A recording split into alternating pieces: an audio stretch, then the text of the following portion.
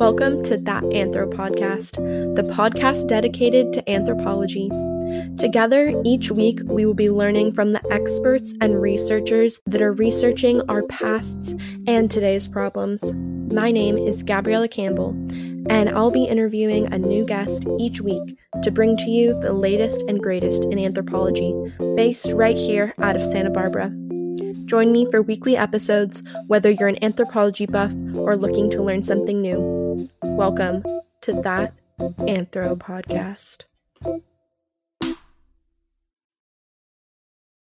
When you need mealtime inspiration, it's worth shopping Kroger, where you'll find over 30,000 mouth-watering choices that excite your inner foodie. And no matter what tasty choice you make, you'll enjoy our everyday low prices, plus extra ways to save, like digital coupons worth over $600 each week. You can also save up to $1 off per gallon at the pump with fuel points. More savings and more inspiring flavors make shopping Kroger worth it every time. Kroger, fresh for everyone. Fuel restrictions apply. Another day is here, and you're ready for it. What to wear? Check. Breakfast, lunch, and dinner? Check. Planning for what's next and how to save for it? That's where Bank of America can help. For your financial to-dos, Bank of America has experts ready to help get you closer to your goals. Get started at one of our local financial centers or 24/7 in our mobile banking app. Find a location near you at bankofamerica.com/talktous. What would you like the power to do? Mobile banking requires downloading the app and is only available for select devices. Message and data rates may apply. Bank of America N.A., member FDIC.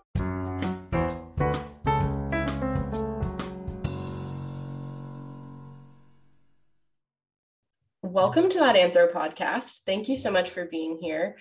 For our guests who are tuning in, today we have Dr. Joe Alcock, who is currently an emergency physician and professor at the University of New Mexico.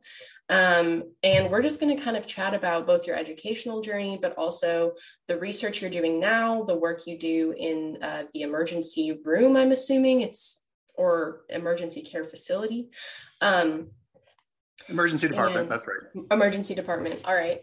But first, I just want to say you're a UCSB alum, and actually how I got connected with you is through Dr. Amy Body. You lectured in one of my classes. So how did it feel to come back to UCSB? I don't know if it had been a long time or just in general. I feel like it's kind of a special thing to be able to lecture at your alma mater. Yeah, thank you, Gabriella, for inviting me to be on this podcast with you. And yeah, that was a fun visit. I really enjoyed coming to UCSB. It turns out that's actually the first time that I've given a talk at UCSB since I left. And I left a long time ago. So I'm in a couple of decades. So it was a real pleasure for me to come at Amy Body's invitation to give a lecture for her evolutionary medicine class. And I enjoyed being on campus and seeing her and seeing all the students, including yourself. Yeah, it's a bit different, especially the room we're in is like one of the newest buildings on campus. Well, maybe not one of the newest, but in the newer builds on campus. So it was probably quite a oh, wow, this is quite a new environment. I got a little bit lost trying to make my way there, but it all worked out. I did my first day getting to that class because the only other time I'd been in that building was to do wet lab work 3 floors down. And so I was I know where the key card entrance is, but I don't know where the student just walk-in entrance is to that building. Mm-hmm. So after you graduated from UCSB, you got your MD at UCLA. And I'm curious if your plan was kind of always to go into medicine, or if it was more of a happenstance, you kind of fell that way, or were you always set on getting your medical degree? So when I was an undergraduate at UCSB, I was not pre-med. And I actually remember feeling in some ways a little egotistical in comparing myself to pre-med students, because I thought, gosh, here are these folks that are just studying all the time. They're not taking advantage of all the outdoor and natural environment opportunities that UCSB and Santa Barbara has to offer. I'm gonna go into field biology, so I'm gonna spend all of my time outside. And I honestly felt superior to the pre-med students, which is ironic because now I spend most of my time mentoring pre-med students, and I have great respect for everything that they do. But at the time, I was not planning on going into medicine. And in fact, I had every intention of becoming a behavioral ecologist and doing whole animal biology in the field. And that was my plan. After undergrad at UCSB, I didn't go straight into medicine. I went to Cornell for a couple of years, and I entered a PhD program in behavioral ecology in the Department of Neurobiology and Behavior at Cornell. And so I spent 2 years there. There was a moment while I was at Cornell when Paul Ewald came and gave a seminar, and he gave a lecture about evolutionary medicine and talked about how we could apply evolutionary biology precepts to diseases and disease organisms. And in particular, he was talking about dysentery and diarrhea and cholera, which you wouldn't think would be all that attractive of a topic, but I found his analysis to be really kind of mind-blowing and interesting. He was essentially saying that you could take lessons from ecology and evolution and understand why certain diseases are particularly bad for us. And that was a bit of a turning point for me. And I decided to do medicine and evolutionary medicine in particular. And at this point, there really wasn't any actual formal education program in evolutionary medicine. In some ways, that remains the case now, but there really wasn't any infrastructure to do this. But I actually applied at University of Michigan to their MD PhD program with Randolph Nesse, and didn't get into that program, but I did get into UCLA. And so I ended up getting my MD at UCLA.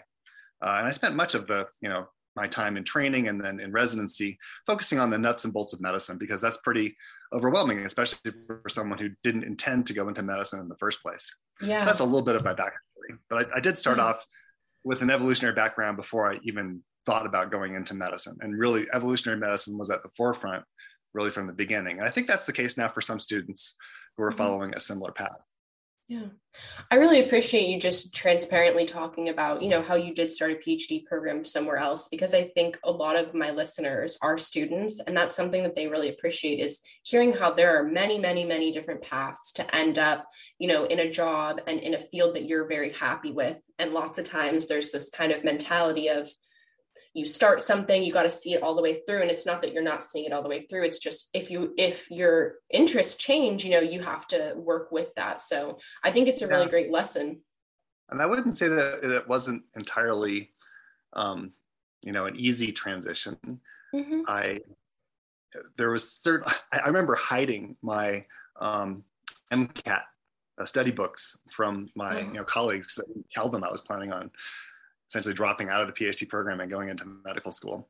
That seemed kind of shameful in some ways. And again, I'm dredging back some old memories, but there was definitely that opinion that maybe medicine wasn't as pure of a science as biology. I do remember some of those attitudes, and I had to kind of contend with a little bit of that, at least in my own family. One of the reasons why I wanted to become a behavioral ecologist is that my dad is an evolutionary biologist. And quite frankly, he had kind of a low opinion of doctors and medical school. So I had to think about all those things when I was making my choice. But yeah, it's when you're setting out in a career or your educational path, there's going to be twists and turns. You don't necessarily need to always finish what you start. Sometimes you can switch tracks. Sometimes you can do different things. And in a way, having that resilience and that ability can make for a more prolonged and healthier career, I think. So that's to put a good spin on it. Obviously, it all worked out for me. I don't regret any of the choices that I made. And I'm very, very happy that I had that kind of experience at UCSB, where I was doing field biology, studying honeybee ecology on Santa Cruz Island, doing a lot of things that had nothing to do with medicine. Yeah. Now, later in life and later in my career, I can say, hey, we can take things that I learned about honeybee dispersal and swarming on Santa Cruz Island, and we can make analogies of that to cancer and metastasis. Like, there's all these ways to make interconnections that actually are super interesting and exciting. Yeah. And really just in general creates a more holistic approach to, everything that you do, which I think is really important. And it's something that I want to get into, which is, I read online, and you'll have to correct me, are you the chief of emergency surgery, or did the internet lie to me? No, at one time I was the chief of the emergency medicine service at the VA for 5 or 6 years. And I worked at the VA immediately after I finished my residency at UNM. So I went to after UCLA, I went to Albuquerque, New Mexico. I got my residency training in emergency medicine at UNM. And then after that, I took a job. It was an academic job at the VA hospital, and they are allied with the university hospital. But that's where I was chief. I've switched from the VA, another minor change, and stopped being chief and stopped working at the VA. And now I work exclusively at the university hospital at the University of New Mexico. So yes and no. Yeah. So in the course of specifically after your residency, and forgive me because I know little about how kind of the residency to job transition works in medical fields, was there kind of a moment where you said, I want to work in emergency medicine, or is that just kind of what happened? Because I'm like I said, I don't know much about how kind of doctors choose what field they want to specifically go into, and I'd love to learn more about kind of the thought process behind that. Oh, sure. And I think there are whole books written about this. We could make it a topic of the remainder of this podcast, which we won't do. But so at least in the United States, North America, we do 4 years of medical school training, and then follow that up with residency training. So to actually practice medicine, you have to do typically at least 2 years, depending on the state, of sometimes 1 year of residency training to be able to practice. And ideally, one should finish a residency program. They are a minimum 3 years. Some of them are much longer. You can follow those up with fellowships and just train, for almost a decade if you're going to become a specialist in neurosurgery or something like that. But I chose emergency medicine. And I think, the fact that right now I'm talking to, an anthropologist, and I'm, interested in things like, basic biology and ecology and evolution. And I have friends who are, psychologists and anthropologists, bench scientists, biologists, microbiologists, you name it. I've always had many, many interests, and always kind of pursued this kind of a, cafeteria style approach to learning, where, that looks good. Hey, that thing on the conveyor belt, I'm going to take a little bite of that. Let's go to that buffet and check that out. So I took that same kind of thinking to medicine, and I thought, well, in emergency medicine, we get to do everything, right? We get to do a little bit of chronic care. People come in with exacerbations of chronic problems like diabetes or chronic obstructive pulmonary disease.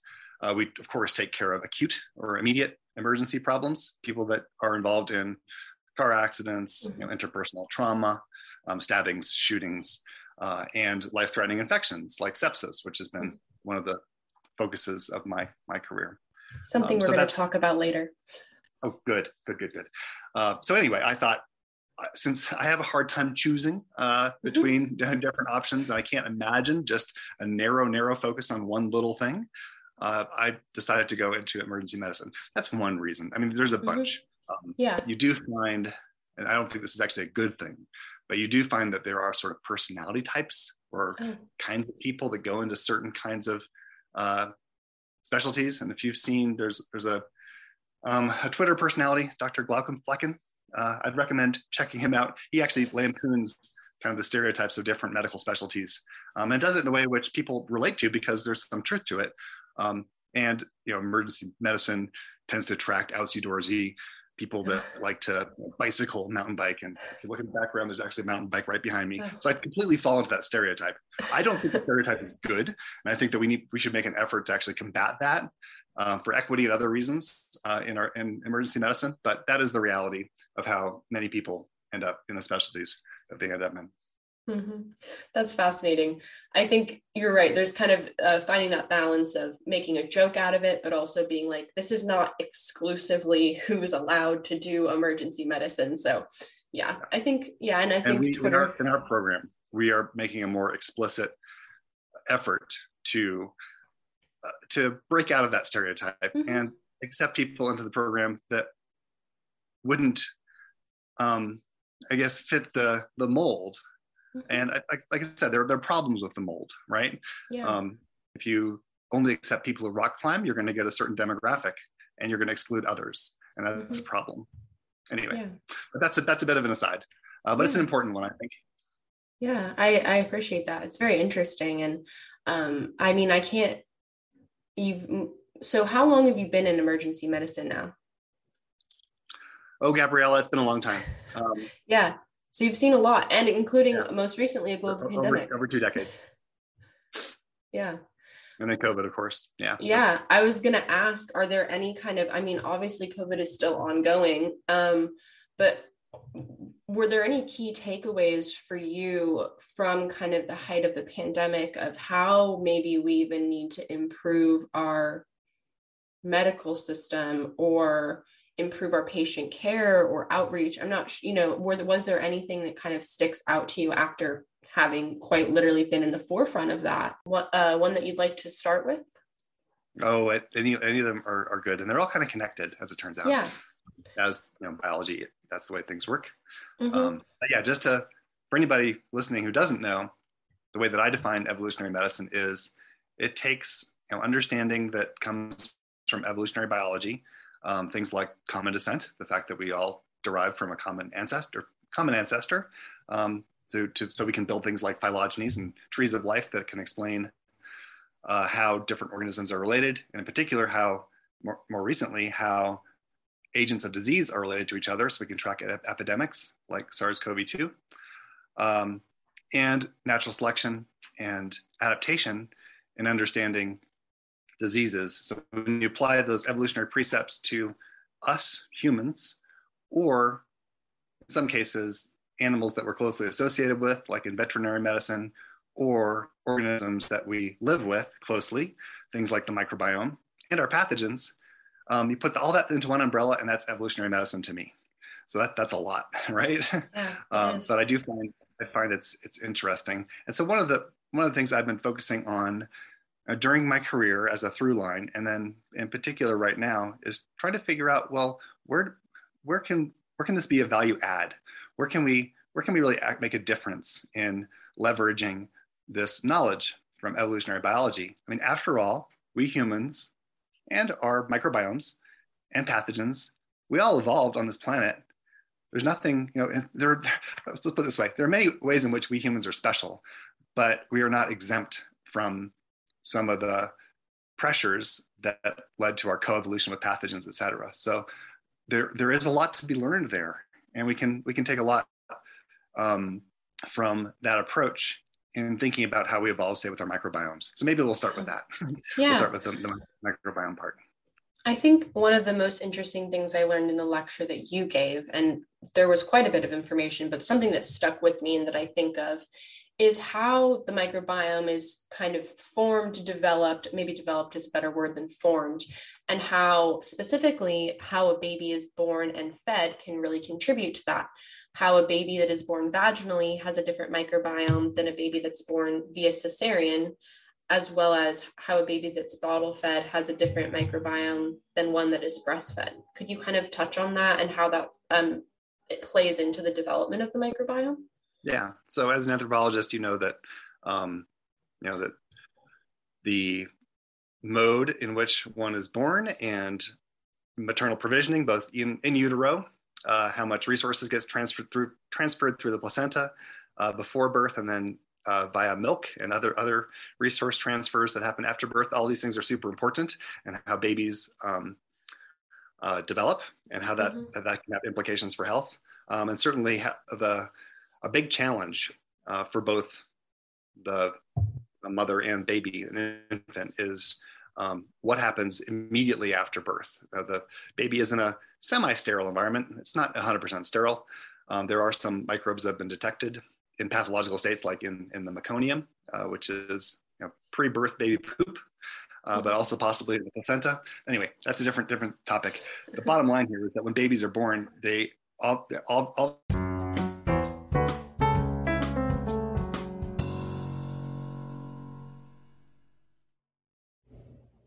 We lost connection right there, but Dr. Alcock was saying that being exposed to microbes creates stress. And one way of coping with the stress is to acquire, hopefully, some beneficial microbes from mom. And some of those are going to be encountered in that. Some of them are transferred into contact after birth, which we know is important. And then many of them are also transferred along with breast milk.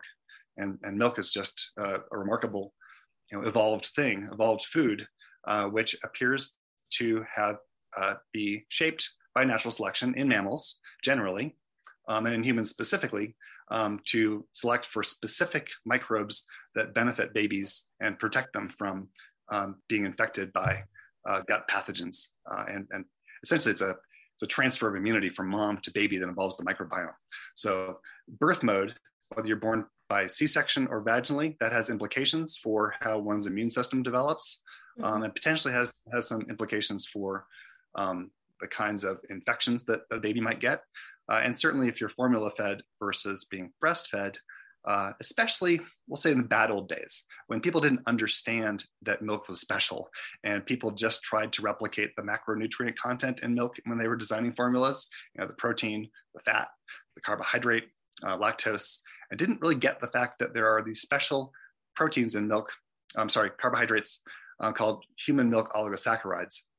And these are carbohydrates that are not lactose, but they're the second most abundant carbohydrate in breast milk. They specifically act as kind of a fertilizer, a targeted food for bifidobacteria, which is protective for babies. So really, really cool. And listen, if you look from, if you're doing a big population-wide study, and you can look at differences in individuals, whether they were formula fed or breastfed, and you can find differences, biological differences in their human biology that may derive from some of these early life exposures. Breastfeeding seems to be protective against type 2 diabetes, for instance, and some cardiovascular disease. It affects the height of an individual, at least in some populations where that's been looked at. And then C-sections, along with formula feeding, both tend to increase one's risk for certain kinds of allergic or autoimmune problems. So there's some real impacts that we see that are absolutely disease related, that relate mostly to this initial exposure of infants to special foods and special inoculums that shape their microbiomes that can have effects even decades later. So this is exciting to learn about these things, and it's one of the best examples of a mutualism, where we tend to get along with our microbiomes in this stage of life, where in microbiomes that are fed by these human milk oligosaccharides in particular. So that's a good example where we get along. Yeah. So you kind of touched on this. Immune function has a lot to do with the microbiome, and I know that's what you do some research on, is kind of the connection between immune function and microbiome. Could you elaborate on specifically like the research questions you're asking about the microbiome, and what you're contributing to the scientific literature specifically in that area? Sure. I have done some work with the microbiome and some bench work, some microbiological bench research with colleagues at the VA and the University of New Mexico. But I'm really more of a big picture guy. I want to draw back and then look from the 30,000 feet and think of the big picture. And the big picture is, when it comes to immunity and when it comes to lots of other features of our biology, are that one way to understand it is whether our interactions with the microbial world and our microbiomes is one which is characterized by cooperation. I just mentioned one that has to do with these milk oligosaccharides, bifidobacteria, and protection from disease that we see in babies, or whether we see conflict. And we shouldn't always expect cooperation when we humans are interacting with our microbiomes.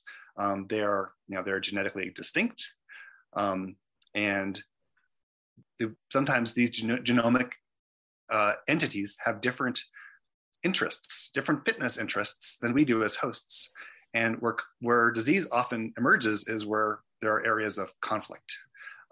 If, for instance, you want to preserve, say, your somatic capital, all the investments you've made in your own body tissues, and those benefit you, and they make you live a long life, and they help you reproduce and pass on your genes.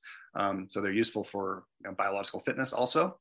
Maybe in the fitness interest of a pathogen to exploit those resources, take them over, cause a big abscess in your arm, things that I see in the ER.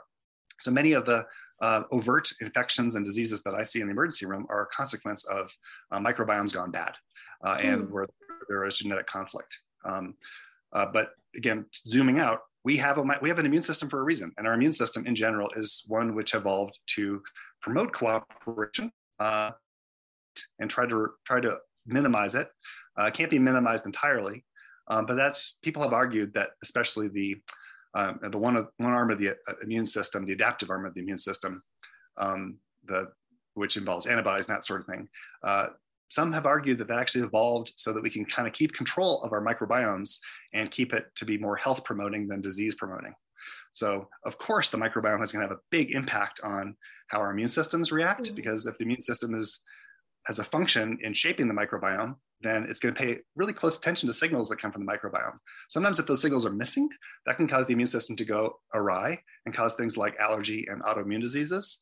And I would argue that sometimes when the immune system detects certain microbial patterns and signatures and reacts in ways that we detect as being harmful, like causing a fever, causing sepsis, causing what has been described as overreactions, one focus of my research has been to really drill down on this idea and say, well, is our immune system really overreacting? It certainly is when we're exposed to a peanut antigen and we get anaphylaxis and die. That's an overreaction, which is bad for us. I think we can all agree with that. Yeah. But is fever always bad?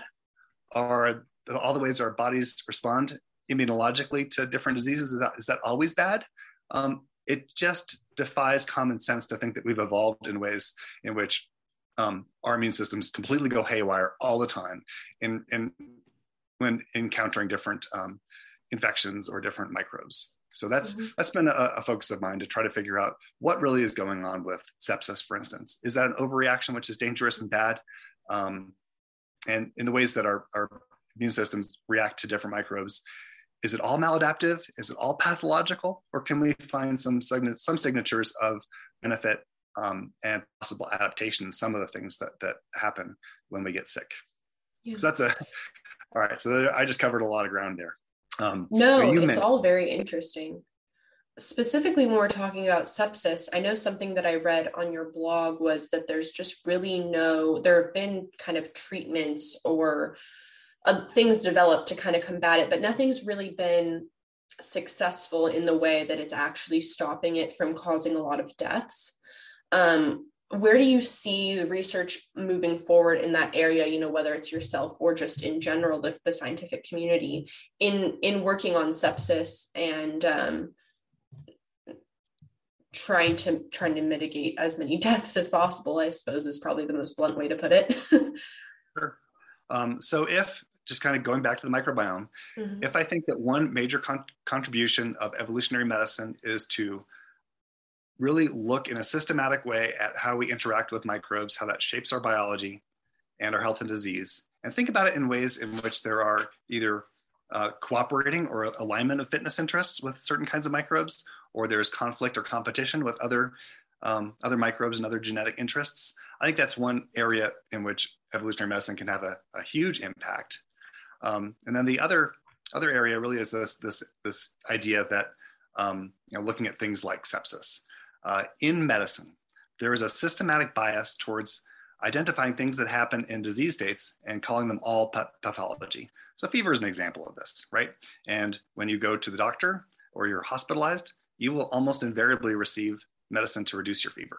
And there's very little introspection among doctors about, well, why did fever evolve in the first place? And what's it all about? And so the point I've made with sepsis is that sepsis is defined as maladaptation. It's defined as dysregulation. That's built into the definition. It's a dysregulated host response to infection that involves organ dysfunction and a variety of things that are going badly. And the implication here is that in sepsis, it's not the invading microbe or the pathogen which is the problem, it's your own immune system. So when you define something as maladaptation, then that gives you license to intervene. And if you find things that are different in people who are septic versus people who are not septic, what we have traditionally done is we've researched those things, we've identified these pathways, and we've intervened.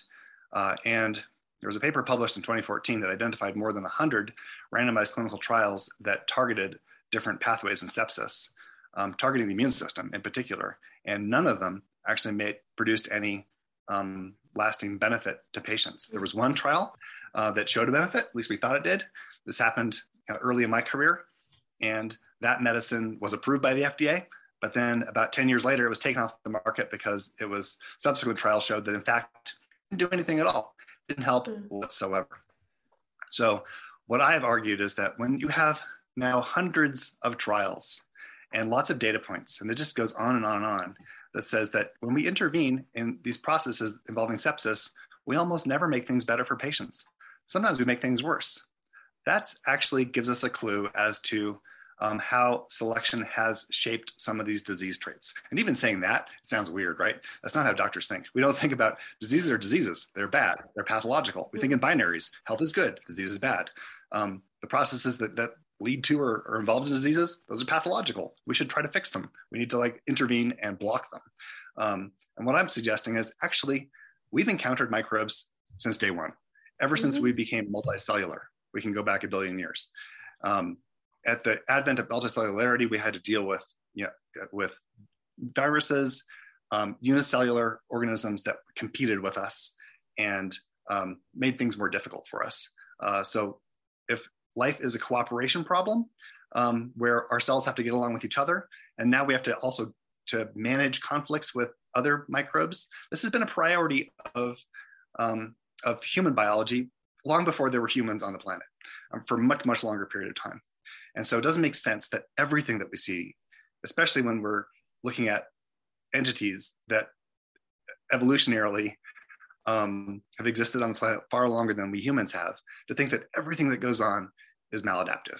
So that's, the lesson here is that I argue, and I may be almost alone in saying this, there's a few other people that say similar things that suggest that when you try this approach over and over and over again, and you never get anywhere, and you're just wasting time and resources, and you're doing essentially at some level, you're taking advantage of the trust of patients and their families to enroll them in trials that are unlikely to produce benefits.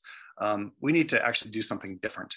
What I would argue we have to do with sepsis is that we need to take an evolutionary approach and really interrogate whether the things that we see in sepsis are adaptive or maladaptive, and what are the conflicts and potential cooperation scenarios with different microbes that play a role in sepsis. That's where I think that we're going to make progress. And I think that was probably more than you expected. No, I think it's great. You have a very, you talk in a way that's very understandable for something that's so complex. And I think that's actually really a gift. It's very difficult to take a complex subject and connect it to everything, connect it to the microbiome and connect it. So I think the listeners are going to love this. I enjoy it. My favorite thing about the podcast is that I get to learn just as much as the listeners do, because obviously I have a very niche field, and that is skeletal remains bioarchaeology, something that's very different than this, aside from the fact that I work with some skeletal pathologies. And it's one of my favorite things is getting to sit here and, just learn myself. Yep. Yeah. And I think evolutionary medicine is such an interesting perspective. I kick myself that I took so long to take that class, until my last quarter of UCSB. And I think I would encourage, anyone really in any field, biology, pre-med, anthropology, anything, to take a class or to listen to, an episode of your podcast, the Evolutionary Medicine podcast, or read one of your blogs to try and understand these medical quandaries in a different way with a different set of tools. I think it's a really important thing as we progress as a society in trying to actually, like you said, not just keep doing these treatment trials that, aren't going to have the best success, attacking it from a different point of view. And I think that it is so connected to anthropology, which is interesting, because I feel like until you hear you explain this whole thing, someone might be sitting there going, what does this have to do with anthropology? And it has everything to do with it, Thank you. Yeah. I totally agree. And you know what? I wasn't aware of sort of bioanth, and that was kind of a thing, or that there were evolutionary anthropologists when I was making my decision to go to medical school. Had I been aware of some of the important work and research in that area, I might have done that instead. And I think there'd be a good chance that I could have ended up doing something entirely different. Because that captures a lot of my interest. But yeah, of course this is anthropological, right? For sure. Involves people, right? Yeah. but it's also the big picture view. It's putting us into our human ecology and how we're interacting with all sorts of different entities on the planet, how those evolved. So it's a complexity problem. It's a systems problem. And whenever you're dealing with that degree of complexity, you're going to encounter areas for misunderstanding. And I think that your podcast and my efforts are a way of trying to cut through some of those misunderstandings. And there's opportunities to forge different directions. And I think that's how science progresses too, is you don't want to just always do the exact same thing as the people did before. You have to identify, where do things just not make sense? Or where is there a puzzle, and how can that puzzle be solved? And I would argue that for evolutionary medicine, that's an opportunity to solve some of the biggest puzzles in human biology and in health and disease. You're a professional puzzle solver. There we go. Well, that's what we should all aspire to, right? Yeah. I definitely think that you are. And I'm curious to know actually how did you meet Dr. Body? So I met Amy Body in Berlin. I went to, there's a scientific retreat. It's given the name Vico as a shorthand.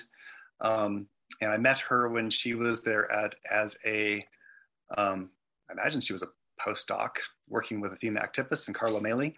Yeah, she was a postdoc.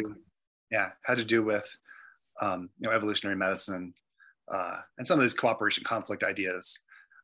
I'm influenced. So I would say, look, I'm as influenced by Amy as anybody else. She's doing really important work. But I met her there, and we've kept up kind of a dialogue ever since.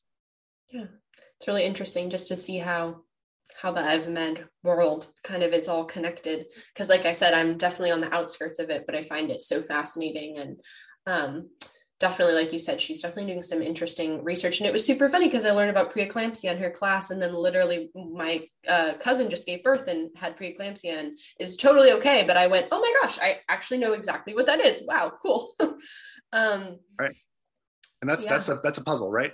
Why would an otherwise completely healthy, I'm assuming that your relative falls in the category, and I hope everything went fine. Everything is great. That's good.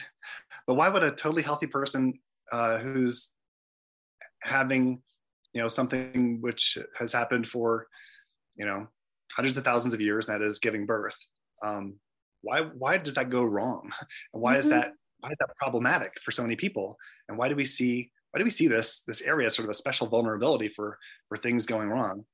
And the answer, of course, is, at least to my view, is that there's different genetic interests that are here. Some that are derived from the paternal genome, some that are derived from mom, how those interact in the placenta and the baby. Those can have important outcomes. And one of the outcomes that David Haig and I would argue is an outcome that involves conflict is preeclampsia. So that's a whole different topic.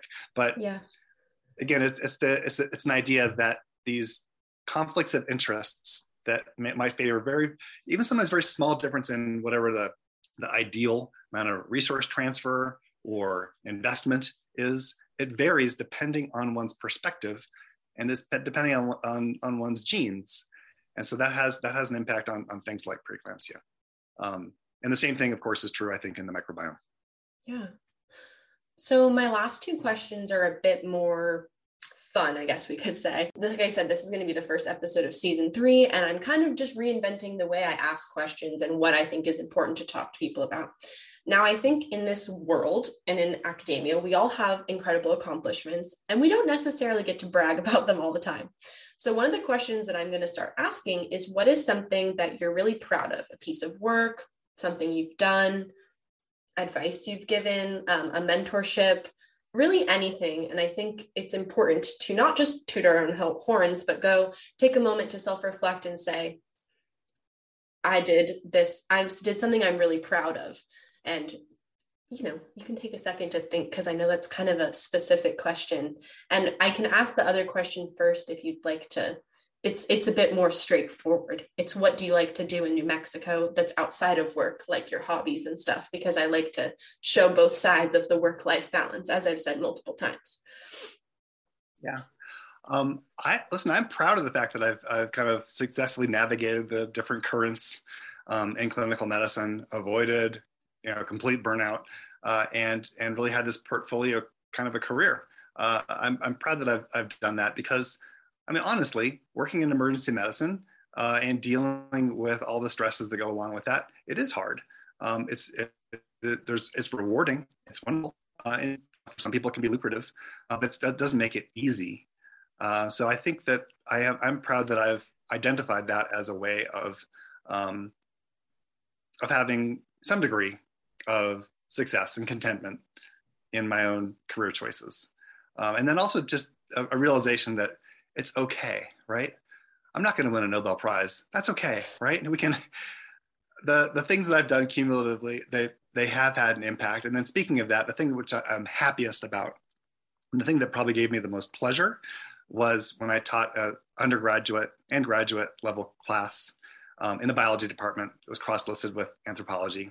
The title, Evolutionary Medicine, but a small kind of seminar style class that I did for a bunch of years on the main campus. I think that many of those students did go on to pursue careers that related to medicine, either as MDs or sometimes nurses or dentists or physician assistants. So I had an impact, I think, on a whole variety of folks and their career choices. And just quite frankly, that interaction and even the kind of conversation we're having right now, being able to do that with a bunch of really smart undergraduates and graduate students, to me was probably the most satisfying thing I've done in my career. Well, that's definitely something to be incredibly proud of. And I like that answer quite a bit. Yeah, because like I said, this is my kind of first time asking that as kind of a wrap-up question. And our final topic is, what are some of your hobbies and activities outside of your work in New Mexico? You mentioned you mountain bike. Mm-hmm. So right at the moment when we're speaking, I am in Salida, Colorado. I'm near one of the best mountain bike trails probably in the country, called the Rainbow Trail. And I'm going to go and check it out as soon as I'm done with this podcast. So that definitely that's my summertime way of blowing off steam and exercising, staying healthy, letting my mind wander, doing all the things that one needs to do to recharge. In the wintertime, I really love to go cross-country skiing. And as long as global warming doesn't make snow disappear, which is a real thing, we do have enough snow in our little local mountains in Albuquerque. They're called the Sandium Mountains. And up at the highest elevations, above 10,000 feet or so, we have months of snow. And I like to cross-country ski. I find that to actually be that's my favorite activity kind of all time. That's awesome. My dad is quite into that. He was a professional cyclist, and now he's been retired for a long time, but he loves to mountain bike, and he actually lives in Bend, Oregon. So if you're ever looking for some good mountain bike trails, they have wonderful trails there that I hear about all the time. Yeah, I've been there. They're excellent. Yes. Well, thank you so much for, actually, I wanted to say, I will have Dr. Alcock's blog and Evolutionary Medicine podcast linked below so that you can find more information if anything piqued your interest. He has lots and lots of interesting papers, but also podcast episodes and blog posts if you're looking for a more condensed version of rather than reading maybe a whole paper, depending on your interest level. But yeah, he has lots of great things. They'll be linked below. Thank you so much for chatting with us today. I'm sure our listeners are going to love this episode. Well, great. And this is a real pleasure for me. So thank you.